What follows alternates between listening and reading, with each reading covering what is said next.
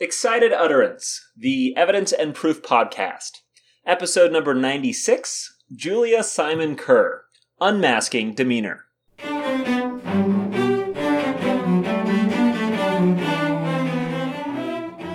Welcome to Excited Utterance. I'm your host, Alex Nunn, from the University of Arkansas School of Law. Excited Utterance is your podcast for cutting-edge scholarship and developments in the world of evidence and proof. We bring virtual workshops to you throughout the academic year. Today, Julia Simon Kerr is returning to the podcast. Julia, of course, is a professor of law at the University of Connecticut Law School, and she's perhaps the nation's leading expert on credibility and lying in the courtroom. Her scholarship on this front, I know, has been cited extensively by courts, by scholars, by practitioners alike. Now today, though, the podcast is turning to modern events, as Julia discusses how the COVID-19 crisis might influence credibility assessments in the courtroom. For example, how might, let's say, a mask mandate in the courtroom affect juror perceptions of witness credibility? Julia's paper, Unmasking Demeanor, which is forthcoming in the George Washington Law Review Arguendo, tackles that issue head-on. And her insight and really unparalleled expertise makes for a fascinating conversation. Julia, welcome back to the show. Thanks so much for having me. I'm really excited to be here. So your paper is really cool because it considers how the COVID-19 crisis, something that we're all experiencing right now, is influencing trials in significant ways. And in particular here, you're highlighting the fact that people are, of course, going to have to wear masks during trial, right? It's an important step for their health and just an important step to reduce the spread of the virus. But in terms of adjudication, why is that mandate, the mandate that everyone in the courtroom should be wearing masks, why is it more significant than we might first realize?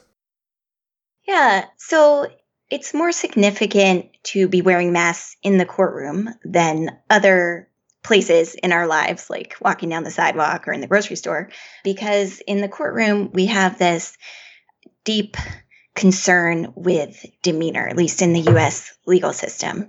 We think it's really, really important to be able to see the faces and the expressions and the eye movements and all kinds of things that are represented on the face of witnesses.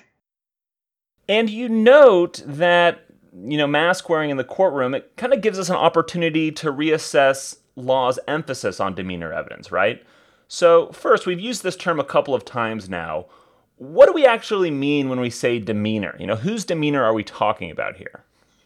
Yeah, so demeanor is a lot of things. It's not just facial expressions, but it can also be body language, attentiveness, things that are signaled from us that are nonverbal.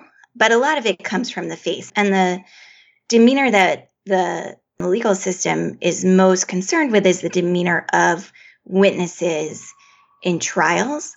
Although scholars have pointed out for a long time that we might also care about the demeanor of the attorneys, of the judges, of people in the courtroom. Fact finders, particularly jurors, can be looking at the demeanor of lots of different actors, even if they're not sworn, if they're in the courtroom. But for purposes of what the law formally cares about, it is the witnesses on the stand. And where perhaps do we see some examples in the law of the law emphasizing the importance, or perhaps we should say here, the alleged importance, if there are questions about it, of demeanor evidence, if you will? Is that the right term, demeanor evidence, or is it really kind of a form of meta evidence, if you will? Yeah, I think we can call it demeanor evidence, even though there's this uneasy relationship with whether it actually is evidence or not. Which we can maybe talk about a little more. But some of the ways that it gets emphasized, and this is one of those nice times where when I'm teaching, I tell the students, well, many different parts of the system are all joining together to sort of make the same point. So here we have the idea that we don't allow hearsay except for certain exceptions. And part of that is based on the notion that we need to be able to see the witness. We need to test the witnesses capacities, memory, narration, sincerity. And a lot of how we're doing that is by, at least theoretically doing it, is by looking at the witness in addition to hearing the witness. Then we also have rules like Rule 52A of the Federal Rules of Civil Procedure, which specifies a clear error standard of review for appellate courts reviewing trial courts' findings of fact, which is largely because appellate judges don't have a chance to see the demeanor of witnesses. So the idea is that we need to actually defer to the fact finder at trial and their judgment about the credibility of witnesses because they are the only ones who could see the witnesses. And then there are other places where we get an emphasis on demeanor that aren't necessarily completely tied to those two. For example, in the Immigration and Nationalization Act, Congress provides that immigration judges may base their credibility determinations on demeanor. And then they have a list of things, which also includes candor, responsiveness, some other attributes. And that's actually significant to me because there are very few statutes where Congress has talked at all about how to make credibility determinations. So, this is one of the very few that I have been able to find where Congress has made clear what they think credibility is. And it has to do with, they list demeanor first on that list. So I want to double back for a second because I think you mentioned hearsay for a second, and of course the importance that hearsay places on bringing individuals into the courtroom to the witness box where their demeanor can be observed. And of course hearsay is a huge component of evidence law. And I'm curious, do we also see consideration or regulation of demeanor in our evidence codes? Yeah, so we don't see regulation of demeanor evidence in most evidence codes. It's not referenced in the Federal Rules of Evidence, and as we know, the vast majority of states have moved to model their rules after those rules, although with a lot of modifications. And this is why in his really awesome article called Evidence Without Rules, Bennett Capers makes the case that demeanor is one of these forms of evidence without rules, which is information fact finders may use to make judgments, but that isn't governed by formal evidentiary provisions. Although there is an exception to this, and there may be more, but the one that I was interested in for this essay is in Michigan. They have a rule which gives courts in the state reasonable control over the appearance of parties and witnesses in order to ensure the demeanor of such persons may be observed and assessed by the fact finder. So they've got a rule that's explicitly saying courts can make orders and require witnesses to modify their garments, or I'm not sure what else they mean by that, in order to make sure that the fact finder can see their demeanor. I have one more question on this front, because I'm curious about the relationship also between demeanor evidence and not just evidentiary codes, but also the Sixth Amendment's confrontation right at trial. So have any courts deemed jury observation of demeanor an essential component of what we would consider to be that confrontation right? Yes. So this is one of the biggest hurdles to if we want to reconsider the role of demeanor in trials or in the U.S. legal system, is that demeanor is listed by the Supreme Court as one of the elements of confrontation. And this goes back a long, long way to 1895, a case called Maddox, where the Supreme Court said it's so important to make a witness stand face to face with the jury in order that they may look at him and judge by his demeanor upon the stand and the manner in which he gives his testimony whether he is worthy of belief. And so more recently in Maryland versus Craig, the court, reaffirmed that this demeanor is one of these elements of confrontation, and it's, crucial for fact finders to be able to see demeanor so they can judge witnesses' credibility.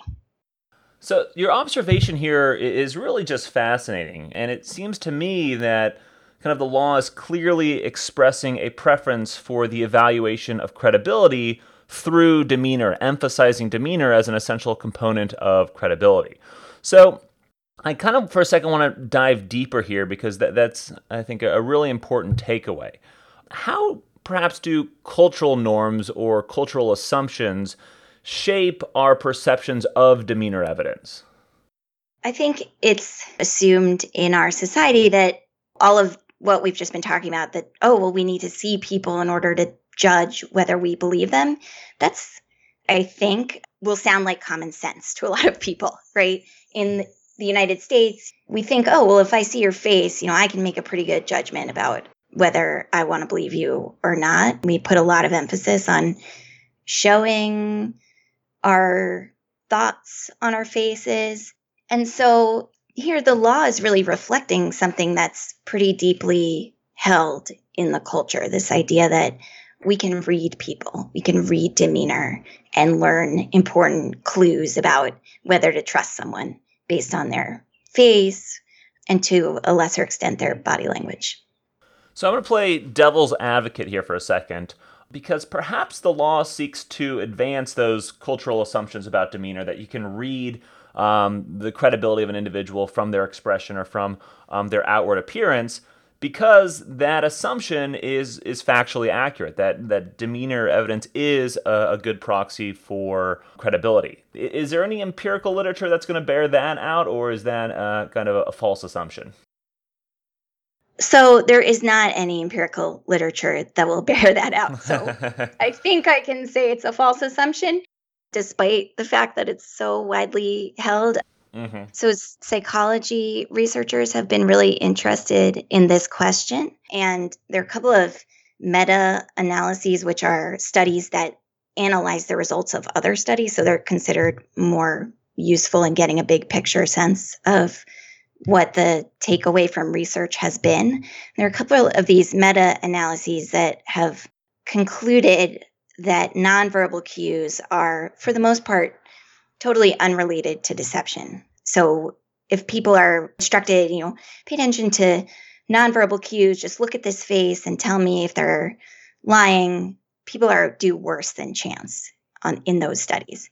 And actually, those studies are from the mid-2000s, 2003, 2006. And from reading more recent literature from psychologists, they basically stopped doing work in that area because they view those as so conclusive. Pulling back to the legal setting here, have courts yet acknowledged that, hey, there's no evidence that demeanor evidence actually provides an indicator of truthfulness? Are they acknowledging this absence of supporting evidence in the empirical literature? No, courts are not acknowledging this. In part, they're a little bit constrained from doing so because the confrontation clause, jurisprudence says demeanor is so important. Hearsay says demeanor is so important, right? It would be difficult. I'm not trying to make excuses, but given the doctrinal landscape, it would be difficult to push back too forcefully against this. There's been scholarship on this. People for 40 years at least, kind of questioning, well, what is demeanor? Was it really doing for us? And then some more recently scholars pointing to the psychological literature on this, but you don't see that reflected in judicial opinions for the most part. Great. So let's return now to the COVID-19 crisis, kind of that omnipresent factor right now in all of our lives. And you note that these new rules requiring witnesses to wear masks in the courtroom, they pose a fundamental challenge to the way that the legal system has approached credibility through demeanor, right? So if you would, build out that claim, kind of your central claim for us.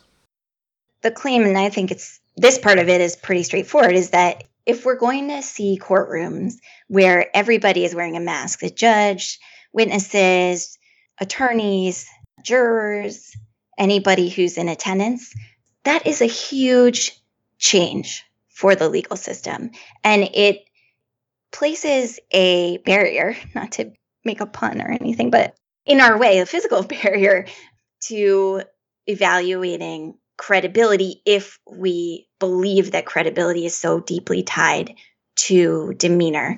And this is not just me saying that a mask would place a barrier, but there's some case law on this where witnesses have tried to testify in disguises, maybe because it's a case where the witness fears retaliation and the prosecutors have tried to make arrangements so the witness can testify in a disguise. And there aren't that many of these cases, but the courts have said, well, yeah, if we're covering up half your face, that does prevent us from reading demeanor. However, it might at times be justified. So I want to pull together a few of these threads because we kind of have an interesting combination or co-location of factors here. And it's interesting to think that without masked witnesses, without the requirement that anyone has to wear a mask in the courtroom, that courtroom outcomes might actually be less accurate because of the dangers associated with demeanor evidence. Is there any empirical evidence kind of detailing this relationship between facial coverings and factual accuracy? There is a little bit of empirical evidence on this, which comes from a mock juror study that was done 2016, I believe it came out, where the researchers were looking at the question of witnesses wearing niqab or a hijab, so coverings that either cover just the hair or hair and part of the face, but not the eyes. And that study found that participants confirmed, which we've seen in many, many, many studies, that for the test case, when witnesses were just wearing street clothes, the mock jurors were no better than chance at evaluating their truthfulness. What was really wild was that when witnesses wore niqabs or hijabs, the observer's performance at detecting lies actually improved to above chance levels. Didn't improve very far above chance levels, but still it was fascinating that there would be an improvement when you see less of the person. And the researchers hypothesized that because those garments limit the amount of visual information that's available, it forced the mock jurors to focus more on what was being said and to base their decisions on verbal cues rather than demeanor-based cues. And they even found that the mock jurors were more likely to not actually watch the video, which they were being shown of the testimony, when the witnesses were wearing coverings, and rather to just kind of turn away and listen. So this mock juror studies are not the greatest. They can't really recreate the courtroom setting, but I still think it was a nicely done study, and it does give us some indication that actually covering up witnesses might help us focus on their words and come to better conclusions about whether they're lying or not. Kind of circling back here to a point that we discussed before, even if mask wearing improves decision-making accuracy by reducing reliance on demeanor evidence, are we still going to have confrontation problems? Does the confrontation clause inherently provide defendants for the right for the jury to observe witness demeanor, not just to hear testimony, perhaps? Yeah, so as I said, the court has said that demeanor is an element of confrontation. At the same time, the doctrine from Maryland versus Craig, where the court said in certain situations, child witnesses might be able to testify remotely if it's necessary to further an important state interest, I think would apply here. And at least during this time of pandemic, a challenge to mask wearing by witnesses would probably be met with the court saying, well, this is necessary to further an important state interest, which is controlling a pandemic. I don't think in the long run that this will change that doctrine, but I do think that carve out will be useful in the short term in allowing mask wearing to go forward despite the confrontation clause. What other benefits might the legal system see during this period of mask wearing in the courtroom, if you will? Yeah, so this is kind of why I wanted to write this essay about mask wearing, because I think we have this opportunity right now to actually reevaluate our obsession with demeanor, our insistence that demeanor is so important to judging credibility. If everyone in the courtroom is wearing a mask and we can become familiar with that scenario and realize that things move forward, good judgments are being made, it might give us a chance to sort of break out of this dependence on looking at faces and this sort of unfounded belief that we need to see full faces in order to make judgments about truthfulness of witnesses. Julia, last question. What's next for the literature here? What kind of additional paper would give us some more insight on this issue? Yeah, so there are a couple of ways to go. It would be interesting if empiricists could find a way to collect some data about what's happening when we do have trials that are conducted with masked witnesses and everybody in the courtroom wearing masks. My own research agenda is to keep working on this question of demeanor and the broader question of credibility, which is something I've been working on for a while now, as some listeners might know, but to kind of tease out this broader way in which credibility in our legal system is really not a measure of truthfulness, the way that it is instantiated. It's rather a measure of whether people can perform credibility. Can you have the right demeanor? Can you have the right appearance? Are you able to tell a coherent narrative?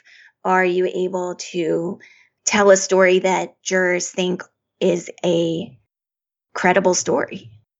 And these are all things that the legal system emphasizes as part of truth seeking, but I think they're very connected with demeanor, what we've been talking about, which is that they're a way that culturally we like to judge people, but they're not necessarily a way that we're actually going to get good information. Julia, this has really been a fascinating conversation. Thanks so much for coming back to the show. Thank you so much, Alex. It's always so fun to be on this podcast, and I want to thank you and Ed for all your hard work in putting it together over the years. Now, at the risk of stating the obvious, I think it's fair to say that the COVID-19 crisis has upended almost every aspect of our normal lives, right? Law schools have now moved online, lawyers and clients are meeting remotely, and I even saw the other day that jury trials are now being conducted over Zoom. And in this kind of brave new world, this new context that we temporarily find ourselves in, I find Julia's paper immensely compelling. Although our current situation and our current circumstances are, of course, tremendously difficult for a whole host of reasons, they also offer us this kind of window into a sort of alternate reality, if you will, in which our usual shortcuts for assessing witness credibility, shortcuts that, as Julia mentioned today, aren't all that reliable to begin with, they're very empirically questionable, those shortcuts are taken off the table. And instead, we have this opportunity right now at trial to see what happens when witness credibility is tied to substance rather than presentation. Support for Excited Utterance is generously provided by Vanderbilt Law School's Branstetter Litigation and Dispute Resolution Program, the University of Arkansas School of Law, as well as the Vanderbilt Institute for Digital Learning. The producer is Ed Cheng, and the production editor is Grace DiPietro. Additional production assistance is provided by Francesca Rutherford, and music is provided by the Vanderbilt University Blair School of Music's Children's Cello Choir, under the direction of Kirsten Castle-Greer. I'm your host today, Alex Nunn, from the University of Arkansas School of Law, and I do hope that you will join us next time when we take on another work in the world of evidence and proof.